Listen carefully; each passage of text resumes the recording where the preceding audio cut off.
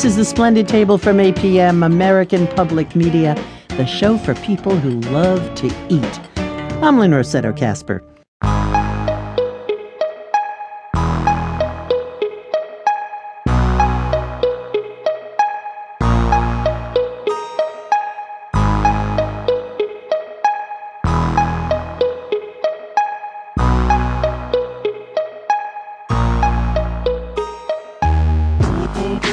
Right beside the craft cocktail explosion is the rebirth of the cocktail's essential sidekick, a new world of craft bitters.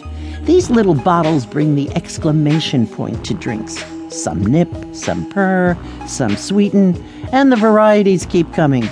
Mark Bitterman, who has the Meadow Shops in Portland, Oregon and New York City, does in-depth studies on singular foods. Salt and chocolate are on his backlist.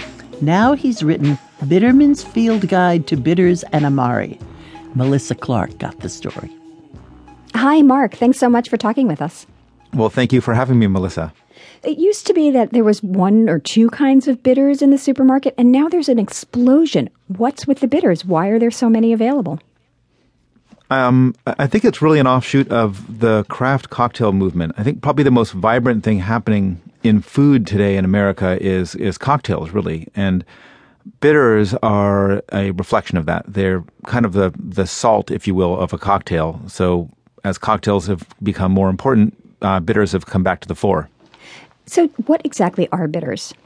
They're an alcohol-based flavor extract. So you take any kind of botanical, it could be anything from roots to barks to berries to leaves to stems, and you macerate them in alcohol. You basically soak them in alcohol, and that pulls a bunch of the aromatic qualities of those botanicals out.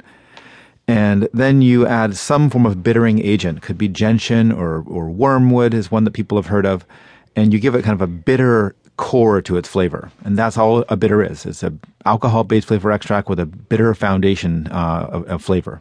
But Mark, bitters aren't just bitter. They have other flavors. Absolutely. And actually, I'm just flipping through the book right here because I created sort of a taxonomy of the different types of flavors that there are.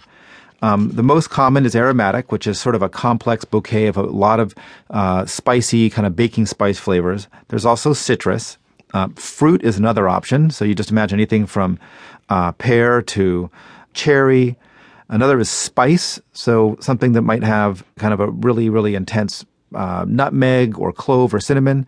There's spicy bitters, which have a lot of piquancy, a lot of capsaicin buzz, just like chili.